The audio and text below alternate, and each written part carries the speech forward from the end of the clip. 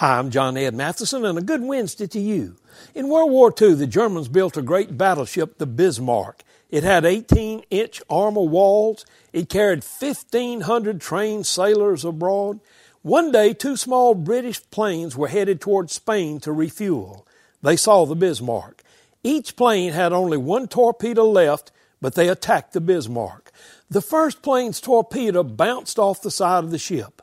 The second missed the ship, but hit the ship's rudder. With the Bismarck unable to steer, it sailed into the middle of the British fleet, and within hours the Bismarck went down. Even the greatest battleship was ineffective when it lost its rudder. And you know, our lives are like a battleship. Whenever you lose your rudder in life, any person, business, or nation becomes vulnerable and easily defeated. How's your rudder today?